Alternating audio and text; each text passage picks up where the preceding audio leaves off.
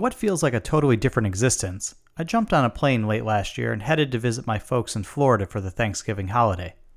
With the fidgety 2-year-old in tow, along with all the gear he needs, I knew this wasn't going to be anything close to resembling a vacation. Little did I know this would be as close as I would come to a vacation for, well, the foreseeable future. After a few days with the family, I snuck away for a few hours in Tampa and St. Pete, visiting breweries and interviewing people for what was meant to be a very different kind of podcast. While that plan is temporarily on hold as we work hard to cover the COVID-19 pandemic, I thought it was time to finally unearth some of those interviews. In listening back on them, there's a carefree nature to the conversations. They're light, fun, and often teeming with laughter and jokes. At the end of my day, I traveled over the sun-soaked I-275 bridge from Tampa to St. Pete. I parked the car and glanced over at the tilted Tropicana field that looms over the area just west of downtown. And I looked over at one of my favorite places to visit when I'm in Florida, the Green Bench Brewing Company. I first visited Green Bench shortly after they opened in 2014, and have made it back just about every year since then. The brewery produces a wide range of styles, ranging from totally classic to creatively innovative, and the space is just inviting. The star of the show is a multi-use beer garden that welcomes the community to get together, converse, watch a movie, and just enjoy each other's company.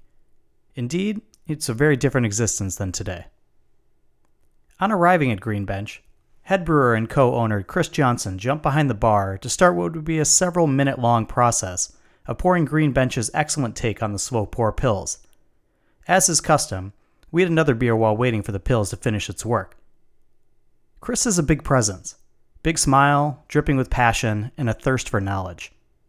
Having a hungry mind is one of the best compliments that I can give a person, and Chris has an incredible hunger for knowledge about beer, business, and culture. He's an engaging guy with plenty of stories and an unmitigated love of beer. He and his co-owners also share a common passion for the city of St. Petersburg, which has quickly become one of the country's fastest-growing beer cities. Green Bench is a complicated place, down to the brewery's name itself, and Chris is a multi-layered individual. Our conversation covers a lot of ground, and I'm only able to fit about half of it into this episode. I hope you enjoy it as much as I did that slow pour pills.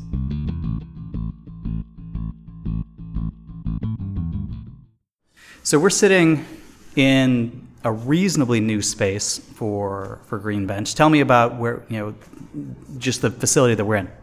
Sure, yeah. This is the Web City Cellar. We opened this about 6 months ago.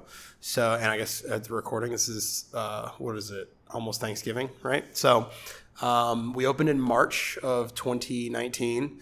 Spent about 3 years planning this space, but essentially it's kind of a second tasting room, retail space, dedicated to explaining, selling, serving mixed culture, farmhouse, sour, wild beers, sours, I said that already, ciders is what I meant to say, and meads, which the space, in addition to retail space, has a sort of second floor that we're on right now, has a bar up here as well we can use as overflow seating, do cool events that we host or rent it out, and then it's also a production space for those. So big barrel house, we've got about, right now I think there's like 400 wine barrels currently, foeder, tanks, stuff like that for sour beers and for cider and mead.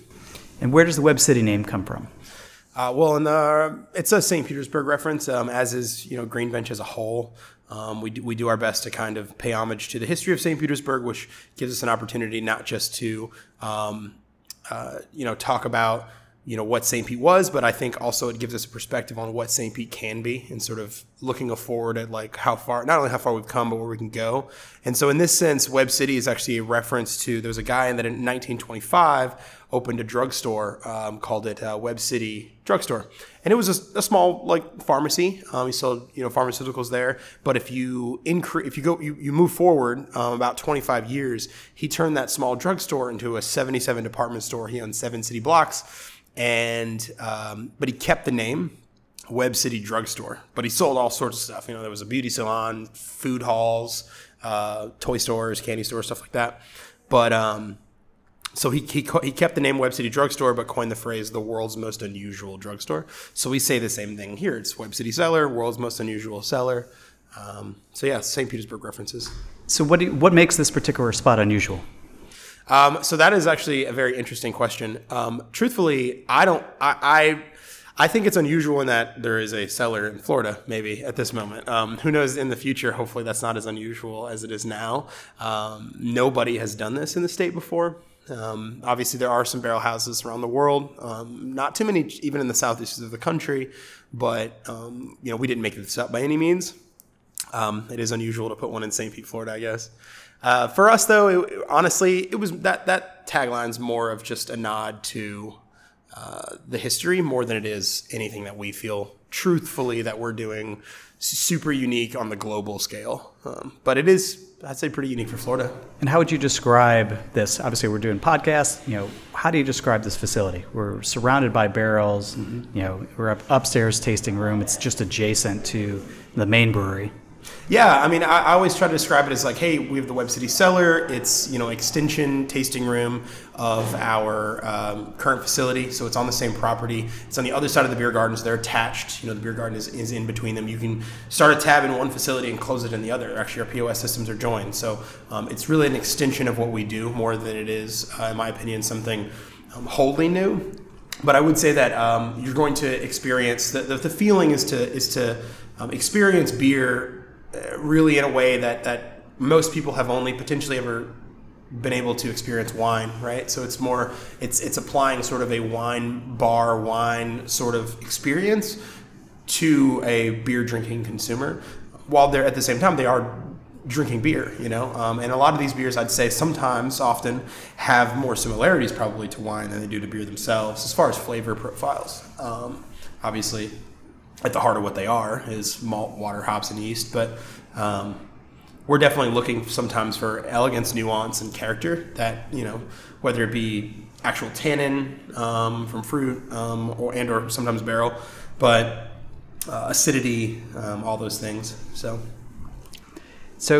let's step back a little bit. Talk to me a little bit how you got into beer, what your what your background is, and then just sort of what drew you to it. What was the passion for it? So I got into beer while I was in college. I started homebrewing. My dad actually was a homebrewer in the 90s when I was kind of growing up. When I was like in middle school and elementary school, he was homebrewing at home here, and I didn't know what he was doing really. I never had his beer before. By the time I was really even in high school, he wasn't brewing anymore. He moved on to another hobby. But I remember him enjoying it.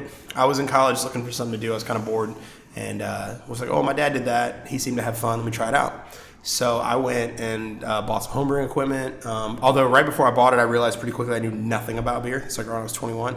So I spent a year like drinking a lot, like learning styles. Like every weekend I would pick a style and I would go to Total Wine, which are like local, wine shop that has tons of beer as well. And I would pick like one style of beer. And I'd have like the BJCP guidelines open on my phone, which is a free app. And so I'd pick like, hey, this week I'm going to do Northern English brown ales. And I'd get 6 Northern English brown ales in a mixed 6-pack.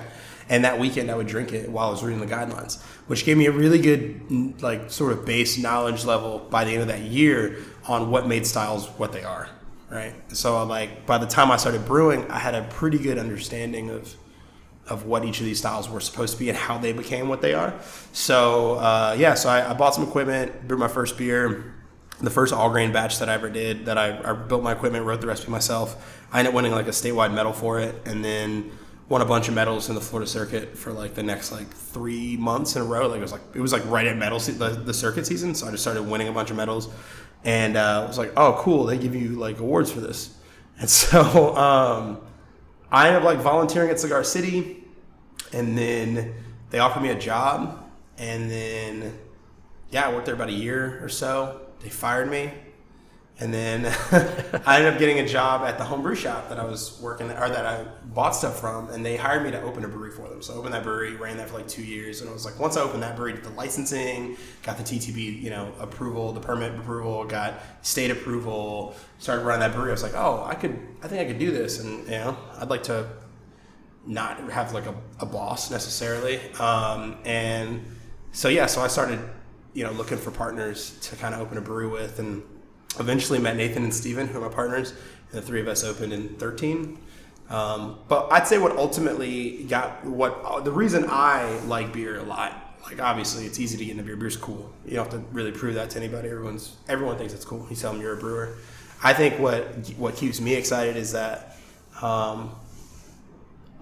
it's like a constant pursuit of knowledge that I'll never finish, right? Like, I'm going to die without knowing everything about beer, which is actually kind of rad. Like, I get to wake up every day being like, I have no idea. Like, that's my answer a lot of times. So I'm just constantly learning, and that's pretty fun. So there's a lot to unpack in that in that. So let's take some parts of it. Start at the end here. How important is it to have a hungry mind as a brewer? How important is it to drive yourself to sort of learn every day, as opposed to say, I've learned what I need to learn, or I've got enough knowledge, and then we can just make the beers as we make them. Right. Why is the education, why is the learning important?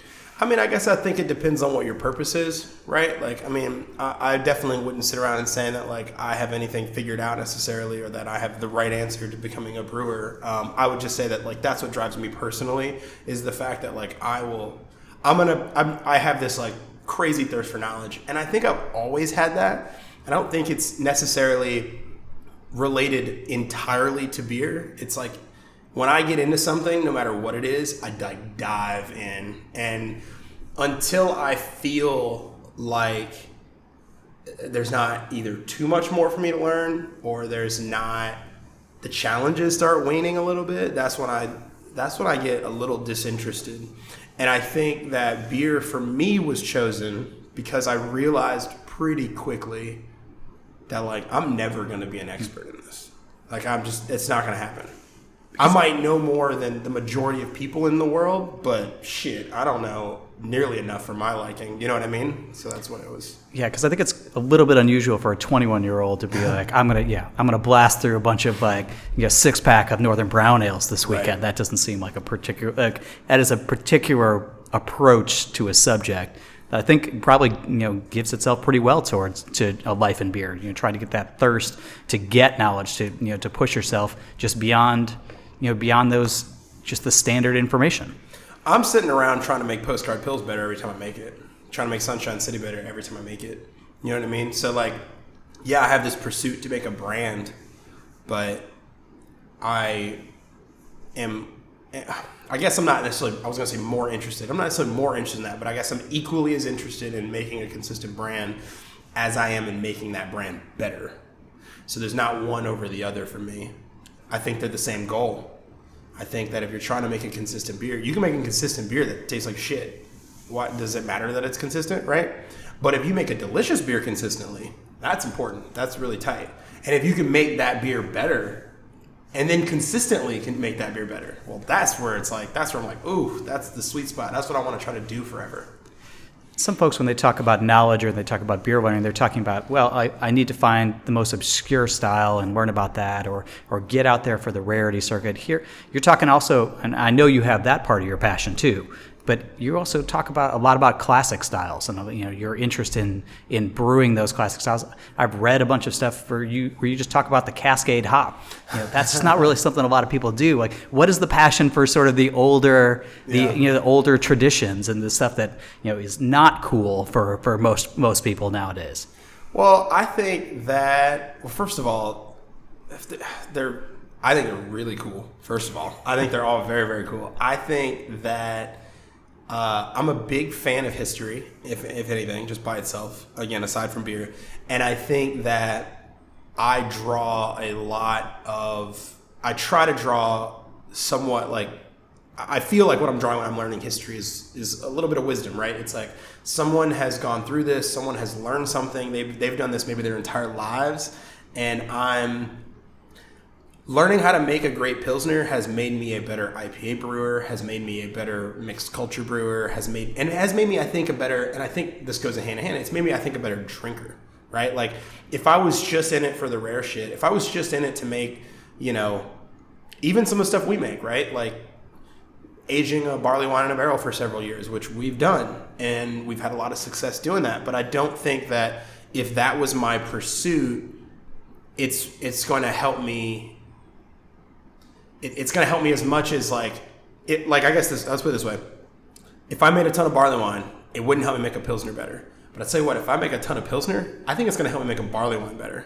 And I think those are sort of the cross transitions there where I'm like, I can, if I'm, and I appreciate drinkability. I think becoming a better drinker, conscious drinker, very, very conscious, thinking about the sips that I take, thinking about how to how to make it more drinkable, how to make it less interesting. All of those things are elements that, like, if I spent 2.5 years making a brand called Bench Life, which is an American style light lager, I've learned so much making that beer that I have then been able to apply to like a hazy IPA. Like if you drink our hazy IPAs, you drink our triple dry hop this and that, and I've had this been said to me before, like there's like an element of drinkability that I'm looking for across the board. I think that the best beers in the world that have that characteristic as a drinker generally are classic styles. There's a reason they're classic styles. And to me, that element is drinkability. The last point on that I would make is that the other thing that really fascinates me about classic styles, and I think styles in general as a broader look, but specifically on classic ones, beer is a fantastic, and God, this is what I'm so interested in these days. Beer is a fantastic, it's a great thing to explore if I'm trying to understand what the hell was going on at that time, right? Like there's a reason English mild was English. There's a reason like in the UK they were making porters, but they weren't making them in Germany. Like there's like cultural reasons, and there's like, and not even necessarily just like personal culture, but like agriculture and like weather and just timing and economy and like laws. Like all of these things have created the styles that we consider classic now. And I guess by studying those, getting in sort of the mindset of a person who was like, I mean, what do I know compared to a dude who was like 6th generation brewmaster in Germany in 1833? I don't know shit compared to him, I think. You know what I mean? And so like, that's what I'm trying to learn. So what sources of information are you going to for sort of this? Because beer history is one of those dangerous topics for writers, because we find out very quickly how little we know, because we don't go to original source material. There are myths upon myths upon myths that beer writers for the last 25 or 30 years have, all the way back to Michael Jackson, have sort of put forward. So where do you delve to get that sort of information about the historic? Oh man, that's a really good question. I think that, to be honest with you, a lot of my learning is sometimes outside of beer too, right? Like, so if I'm trying to learn about, if I'm like, oh, this beer, here's this style. It was Grodziskie. I have 100% smoked malt or smoked wheat Grodziskie on tap next door, right? 3% Polish beer. But if I want to know a lot about that beer, sometimes I can't find too much information. So the next thing I look at is just what the hell was going on at that time, right? Like, what are people reading? What are people interested in? What was like the news of the time? What does the culture feel like? Like, what are people into? What are they doing on a daily basis? What kind of shit was available, right? And a lot of times, especially if we talk like farmhouse brewing, we don't know anything about farmhouse brewing, to be completely honest with you. Like we think we do. I think that I have a good idea of what farmhouse is, but the truth is like, we've been making a Grisette for years, and a lot of people, we've been very successful with that beer, especially among other brewers, right, that have been inspired by sort of that beer. And I have this conversation all the time. Well, what was in a Grisette? It's like, I don't actually know what was in a Grisette. There's really no true documentation of that, but I will say what was going on at the time, what was being grown at these breweries near them. Like, in my head, there's no way they were buying it. They were importing shit, right? So what was around them at the time? Give me a 50-mile radius max. And even that's like pretty huge, especially in a small country like Belgium or France even. So I think that most of how I try to learn about ancient styles, if there is no actual true root material about that beer, it's just about the culture itself. And then I try to go backwards from there. Farmhouse is one of those things. Farmhouse, Saison are subjects that I feel like every time I learn something more about it, I know actually I walk away from that knowing less. I feel like it's just the understanding of how much you don't know. Yep. For you, what is, how do you define farmhouse? Or can it be defined? What is the character? What is the essence? What is it? I mean, more than anything, I guess just to you, what does that mean? Man, it's a lot easier to answer to questions like, what is it to you? Because the truth is, there's no universal thing, right? Right. It's ironically, we have a rubric here I was showing you on our menu that we print out daily where we define terms. And actually, I have a little stipulation above the rubric, which is like, these definitions are not industry-wide, like concrete definitions. These are like how we describe it. So if I say this word, this is what I mean. Don't walk out of here thinking I'm saying that's everybody. So for me, a farmhouse ale, I think there's a couple of elements. I think one of them, generally speaking, farmhouse ales are going to be fairly dry, right, and drinkable, just like flavor contributions, right? I think that most of them, if they're in package, are probably going to be light struck because back in the day, nobody had brown bottles, right? And so I do think that's an element of the characteristics. I think that while we use a lot of pellet hops in a lot of them, most of them are going to be whole leaf hops. Most of them are probably going to be aged hops. They didn't really have refrigeration. They're going to be kind of stinky and gross and all that stuff too. I think that probably the most important element of farmhouse ale is that every single producer, which oftentimes we're not commercial brewers, most of the time we're not, if we go back far enough, right? They had a house character. They had some kind of characteristic of yeast and or bacterial profile that was somewhat unique to them and unique generation to generation to generation. And for example, when we opened our doors in 2013, we were the first brewery in the southeast of the country to ever own a foeder. I think we were one of like 7 breweries in this country that had one. And we had one right when we opened. Everyone thought I was out of my fucking mind. And so but what I was trying to do was create a house culture, because I felt like that was the most important element of farmhouse ale, was like create a flavor profile that is like Green Bench. And so, yeah, I'd say like that to me is probably the characteristic that I'd describe. And how deliberate have you been in trying to create that character, that house character? Did you have an idea of what it was you were looking for? Was it more just, over time you began to have an idea of what you wanted that character to be? I think I've always been pretty deliberate, but I will say this: my vision has evolved. So while I was just as deliberate in 2013 as I am in 2019, I think I'm just a different person than I was in 2013 now. So I just have a different vision. I've experienced a little bit more. I think I understand what I want now, and I understand what I wanted then. Back then, I had the benefit of understanding what I wanted then. And so I think that, and I think part of that has to do with the consumer. I think the consumer has evolved too, right? 2013 is a while ago. And so, especially in this industry, I mean, it's night and day. It's constantly changing. And I think that there may be some things, there's definitely some things actually that I think I've tried now and would try now that maybe I was a little more cautious in. As much as I think that I'm someone that throws a lot of caution to the wind, even back then, I think that I just know more. How important is point of view? How important is voice? The brewer's voice in terms of your brewing philosophy. Like, how do you want the consumer to understand sort of where you're coming from and what you're trying to do? Yeah. How important is that? I think it's very, very important. I think that, for me at least, right? Again, it depends on what your goal is as a brewer. I want my voice heard when I put this out there, because I think that context is almost everything sometimes. You could sit a beer in front of someone and they could hate it. But if you have a conversation for it, they might like it. Does that necessarily mean that the beer was bad or good? Not necessarily. It just means that, like, with context, it's easier for someone to enjoy a thing. Now, I want the beer to be drinkable no matter what, because obviously I'm not going to sit down with everybody that has this beer and be able to talk to them.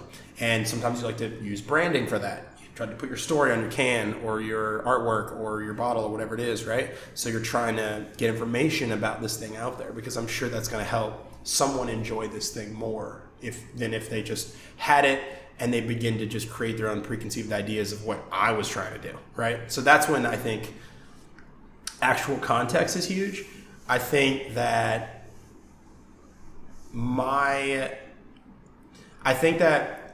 the voice of the brewer is important, But I think that the only way that that's going to be successful, and frankly, the only way I want a brewer to actually follow through with that. I do want everyone to do that, but I would not want anyone to do it if they didn't take it extremely seriously. I think that as long as we're honest, we're good. I don't like false information. I'm not trying to lie to anybody. I mean, I dump a lot of beer so that I don't have to lie to people. It's not that's it. I just want honesty. My goal, personally, is to make the best beer that I possibly can. I think that the way that I accomplish that goal is if I care about the beer that I'm producing more than anyone else on the planet. So I have to be more passionate about this thing than anyone in the world in order for me to put as much effort as it takes into this thing for me to make the best fucking beer I possibly can. And I guess that was really the philosophy, right? We are going to make drinkable, balanced beers with intent. We're going to make, and more importantly, I guess, well, nothing's really more important than that, but I guess in addition to that, we will make sure that they are what we are extremely excited about. Because that's how we're going to accomplish that. They're going to be drinkable and delicious because I'm super stoked on it. If I'm not super stoked on it, then whatever, right? I won't put as much effort into it. And so I have to be really excited about it. And so I think when Green Bench is like, oh yeah, you guys like explore this, like to explore this. It's like, yeah, we do like to explore these things. I'm making all these double, triple decocted lagers because I'm fucking excited about them right now. And I'm learning so much from them, right? And so like, that's really the goal. And I think that that's what me, Nate, and Steve, that's what we shared. It was actually less about, let's make this thing that no one can pronounce. It was more about, I want to fucking make a Crusette because it is, in concept, the best drinking thing I can think of at the moment, and I'm really excited about learning about it. And if I make anything else, I'm probably not going to make it as good as I'm going to make this because I'm excited about this. Yeah, let's do that then, because we want to make the best beer. The goal is to make the best beer. With light lager, what was your driving force there? Why were you thinking, this is a brand I want to get behind. This is a beer style I want to tackle.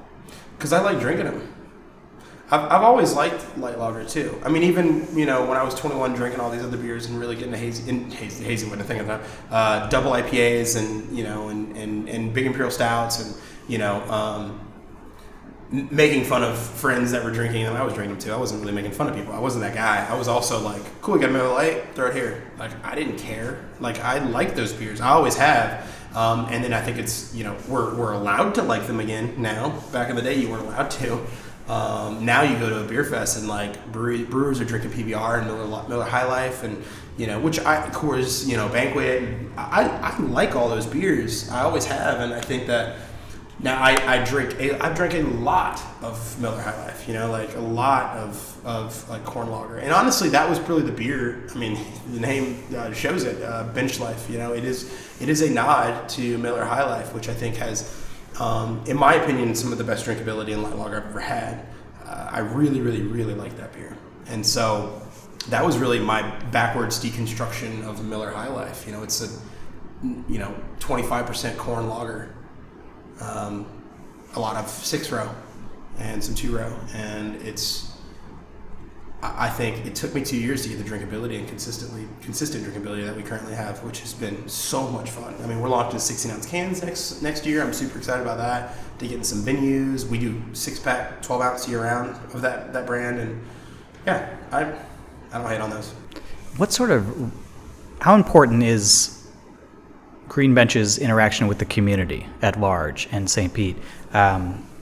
Just whether it's doing outreach, charity, just community organization, does that play a role in Green Bench's identity? Is that something it's looking to do more moving forward? Yes and yes. It's very, very important to us. Nate and Steve were born here. I think Steve's like 3rd generation. Nate's I think 2nd generation.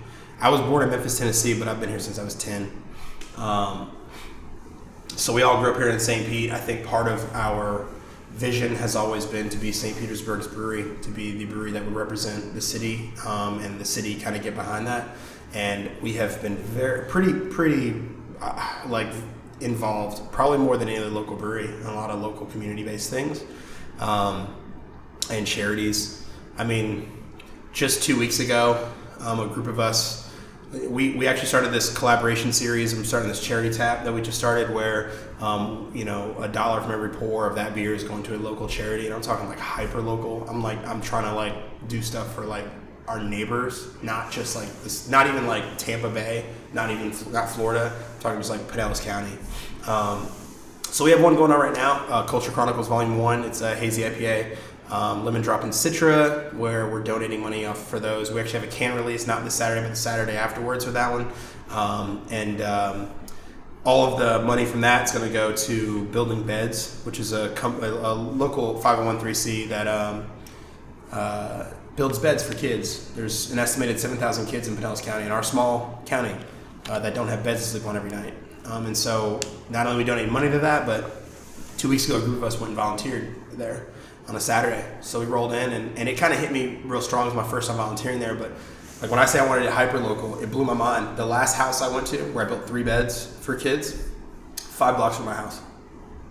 I mean, like, it was in my neighborhood. I was like, oh shit, like I was looking for something local, and this shit is local, yep. Right? I think that's important. I think that the name Green Bench comes like really, I take that to heart pretty heavily because, I try to talk about this as much as possible, but, Green Bench is an old St. Pete reference in the early 1900s. We had over 3,000 green benches in downtown St. Pete. But you got to think, we were marketing ourselves as the city of the green benches. African Americans were not allowed to sit on that thing. And I'm a black man myself. I'm biracial. My mom's black, my father's white. I identify as a black man. I grew up in Memphis with this black culture and this black family. And, the name Green Bench was important to me because it's a black man owns Green Bench. It's like a full circle transition where now this is, and these are conversations that I'm having with local city leaders all the time, friends that are in, our community that we've been boycotted because of the name before. Like some people have had issues with that name, which I actually respect, and I like the fact that they're aware of that because those are the conversations we're trying to have.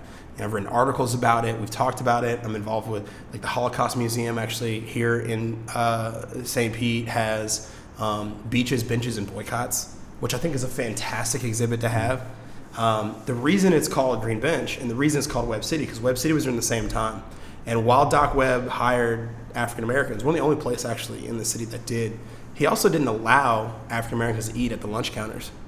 So when the NAACP decided to host sit-ins, they chose the benches and they chose Webb City, right? The place where everyone was, the place that this city built itself off to say, like, this is who we are. Well, yeah, let's be honest about who we are, right? We're not allowing all of our citizens to participate in all these things. But it wasn't just the green benches and it wasn't just Webb. It was water fountains, it was bathrooms, it was the Vinoy, it was the waterfronts, it was the beaches, it was like parks. Segregation was real, right? And I mean, I grew up in Memphis. It was like pretty obvious, like we had Martin Luther King Jr. was assassinated in my city, like the Civil Rights Museum is at the Lorraine Motel. Is at the motel. Yeah, I was there this year. I went back to visit my granddad. I rolled in before my flight, and I went through it again. I've been through it dozens of times. And this is a way of sort of taking that name back. Yeah, I actually hosted. So my grandfather's last name is Dickerson, and I hosted our family reunion 2 years ago. It was so cool. I had 200 just black folks from all over the country kind of coming here, and I got to talk to them about the history and what that name meant to me, and we all got to take a picture in front of the benches, and it just was, and they all were, it was great to see how proud they were of that, and it means a lot to me and to my family, and I think, and to go back to beer, right? Like using this thing as a catalyst to understand culture, to understand like why things are what they are. Like I want to explore that. I want to explore why a Pilsner is a Pilsner. The same way I want to explore why the fuck is a malt liquor in all of these, these cities? Why was it marketed this way? Why does the beer my mom gets different than the beer my white friends are getting over here? You know what I mean? Like, I mean, all of that stuff's, it's crazy. Talk a little bit about the culture that you referenced. There is a partner, there's somebody else I think you're working with, in terms of beer culture. Talk about what sort of role they've had and the folks there and their mission and what you're hoping to do moving forward. Yeah, so Dominic, he's a local. He lives here. He's from the Bronx, but I've known him for years. He kind of got in the beer world a few, like right after we opened, or at least started working in the beer local is here. He was driving the brew bus, worked the tap room at Florida Avenue and Brew Bus Brewing in Tampa. Got a job at Flying Boat Brewing Company here in St. Pete. He and I have talked a lot about the lack of people of color in the industry, like a lot. We've had a lot of conversation about it, a lot of frustrated conversations about it. And so he launched a company, a brand company kind of called Beer Culture. He wrote a book, This Is Not the Beer You Used To, and it's him sort of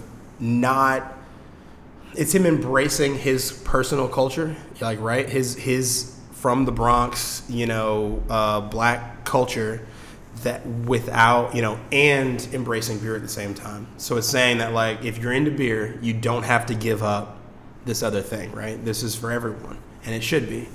And Dom is super involved with a bunch of charity work. He's been doing charity work since he was like 17 years old.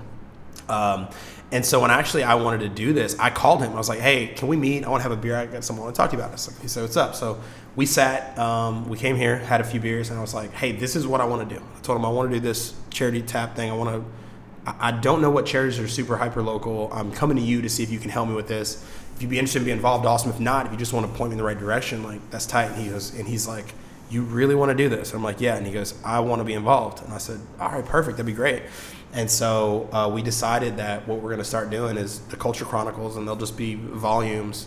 And every beer is going to be different. It is not always going to be an IPA. Fuck, we might come out with like a Adam beer next. Who knows? But it's going to be a fun, not just a way for us to raise money, but it's also hopefully a vehicle in which we can use to introduce different cultures to craft beer as well. So it's sort of a multifaceted, in that sense, sort of project we're working on. So it's going to be a lot of fun. So the event we're doing actually 2 Saturdays from now, so not this Saturday, not the 30th, but the first Saturday of December, which I think is the 7th. We'll have a DJ out here. We're actually setting up tables.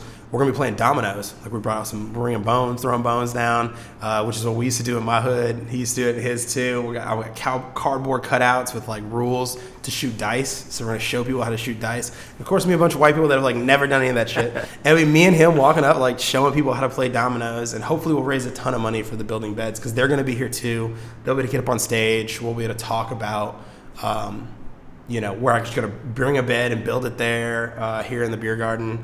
And it's sort of a way for us to try to bridge the gap between the two, right? Because the beer culture, I wouldn't say that it's innately exclusionary of that. I think that it just has excluded it for so long that it feels as if it's exclusionary. And I think that until we as industry members decide that that's not okay, it's always going to be like that. And how do breweries do a better job of sort of actively promoting just that they are an inclusive, like a space where people can come into, where the community is welcome? Because you're right, you go, it is a long-standing issue in this industry that basically it's to the point of almost comedic effect that it is the bearded, older, rich white dude, who is the craft beer fan. That is, when I talk to groups around the country about these topics, say, I think there are the right reasons to do these things, mm-hmm. but if for no other reason, just your own pocketbook, the business reasons for people trying to be a little bit more inclusive. But how is it that breweries can do a better job of just doing this? Because they've just been happy to sort of rest, and the spaces have been the spaces, and they've never really given a lot of thought to it. Well, I think, again, every brewery is a little different. I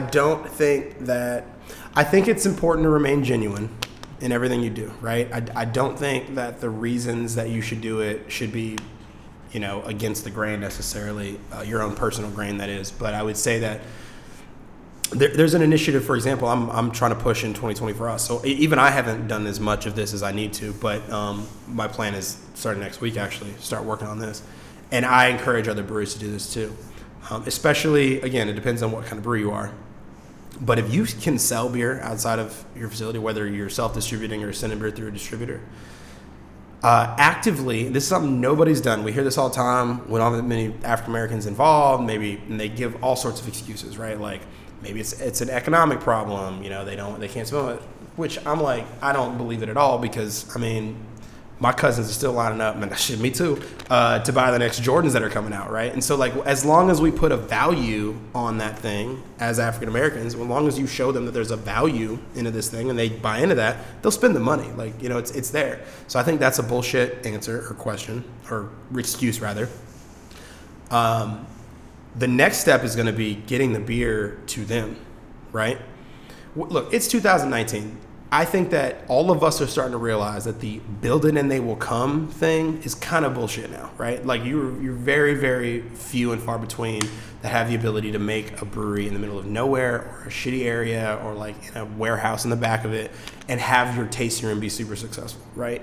These days, that's a lot more rare. You have to give a broader experience to the consumer. Similarly, you're not going to build it, especially if you're building it in like a nicer neighborhood, right, with a bunch of money and white people. You're not going to attract a bunch of black people to come and hang out with a bunch of white people for that. So go to them, right? I think it's important to go to your inner cities, your urban communities, and start selling beer there. Put money in the convenience stores that these people, that these other neighbors of yours are going into to buy beer. Do tastings there.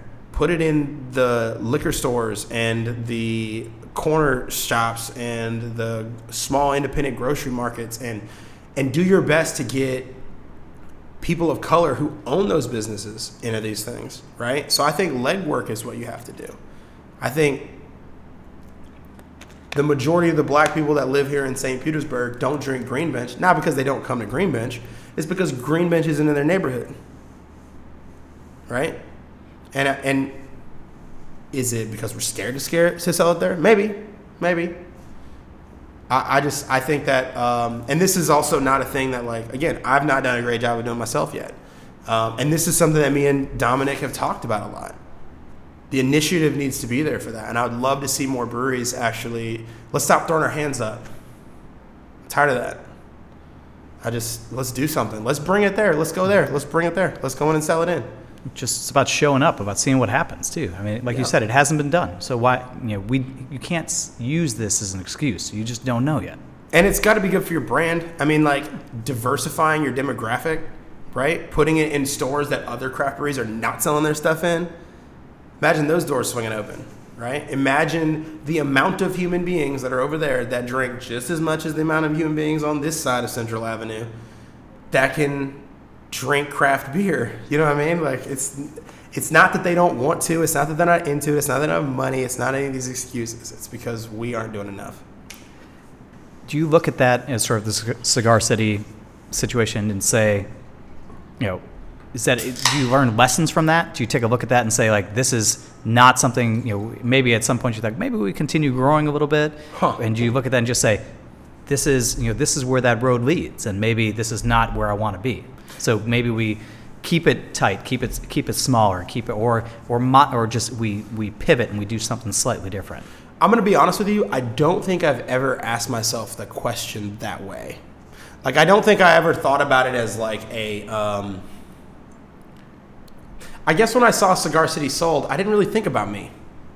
Maybe that's the thing. I didn't think about Green Bench. It had nothing to do with Green Bench, right? It wasn't a thing that like affected me like that. It was just like, I was putting myself in the shoes of Cigar City, right? And understanding that this was the reality of the time. This is the decision they made. And these are all the reasons why. And here's what's going to happen because of that, right? And just sort of swallow that pill.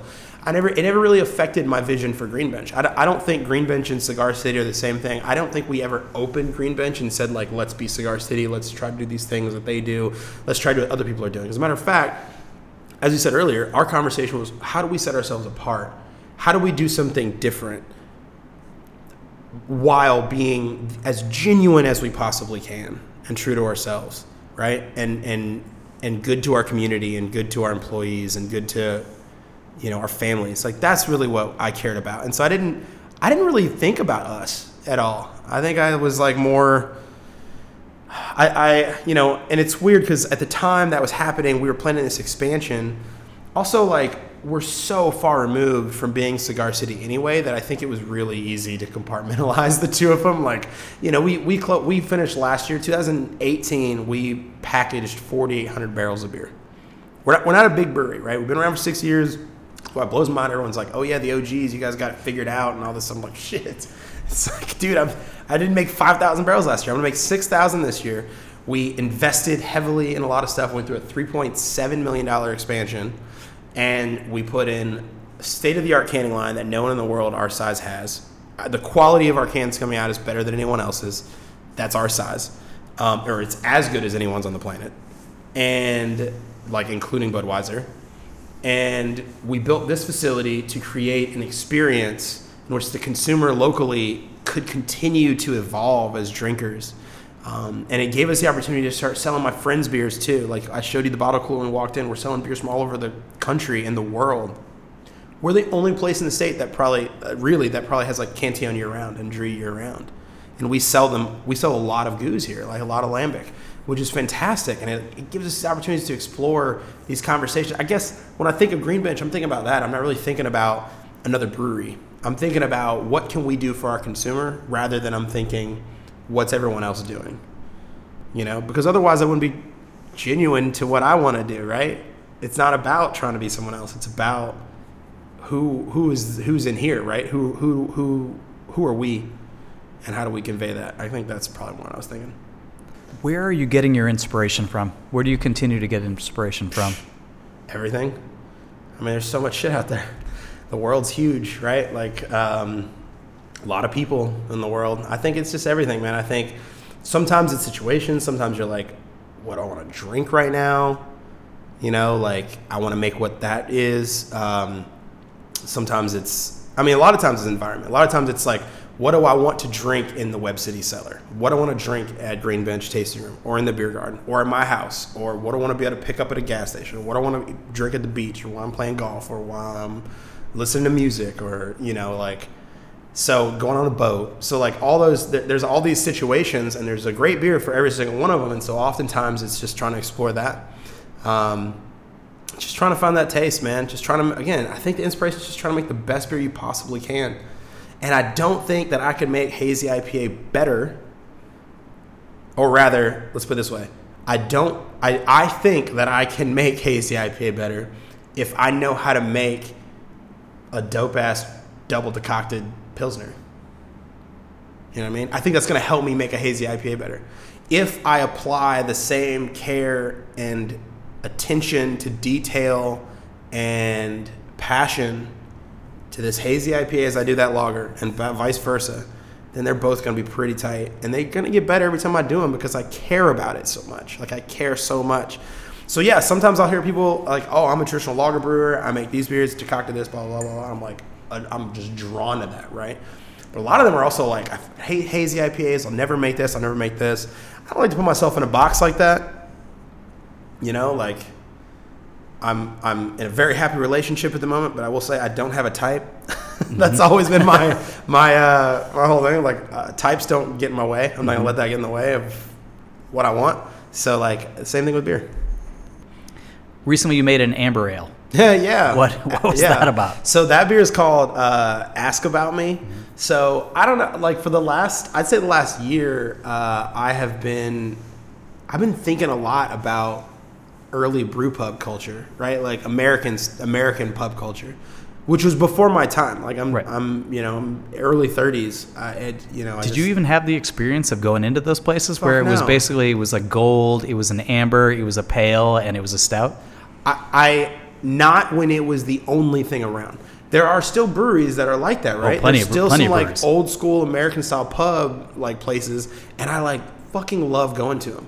Like there was one, I'm trying to remember where I was. Oh, I was in Michigan year and a half ago maybe. Yeah, it was like August of last year, and it was for like Bee Nectar's, the meadery. It was like for their 10th anniversary or something.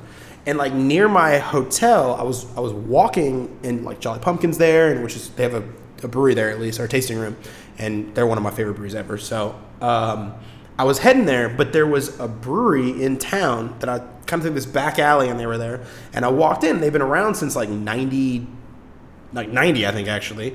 And yeah, I mean, the list was just fucking like golden ale and like amber ale and brown ale and just stout and like, and it was just like this locked in time menu. Now they had some other shit that was like, you know, hazy IPA, blah blah, because they're fucking around, they're trying to do that shit. And honestly, like I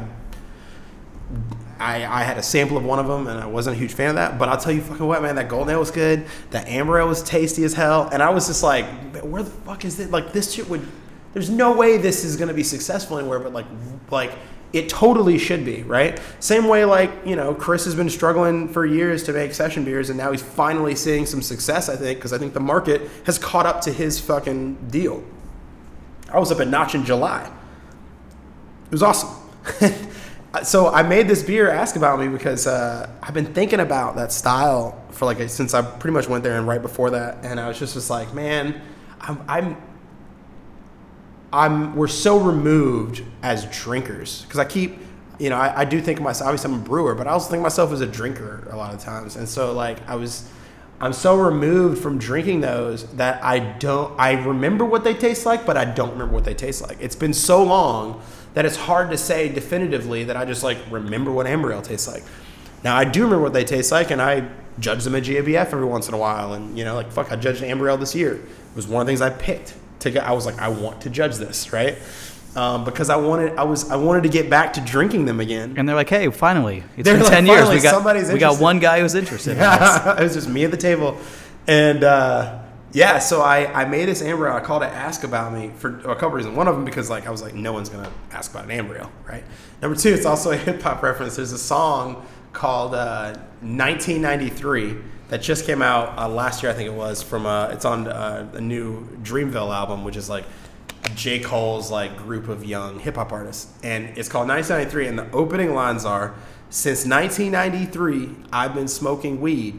Ask about me." And I thought that was hilarious. I thought that song is so funny, and I was like, that's also exactly what the conversation I kind of want to have with amber ale is like, remember when like. None of us remember it, by the way, right? I can say, remember when amber ale, blah, blah, blah, and everyone's like, yeah. I was like, you don't remember shit. You don't remember shit. I don't remember shit. I wasn't there. Like, I wasn't there. Let's go back and let's explore. We're always talking about how our favorite brewery is Sierra Nevada, and they are. Let's go back and try some beers that Sierra Nevada made. Let's again, historical styles. Let's figure out why they're important. Let's figure out why they were drinkable. Let's go back to see what those elements were.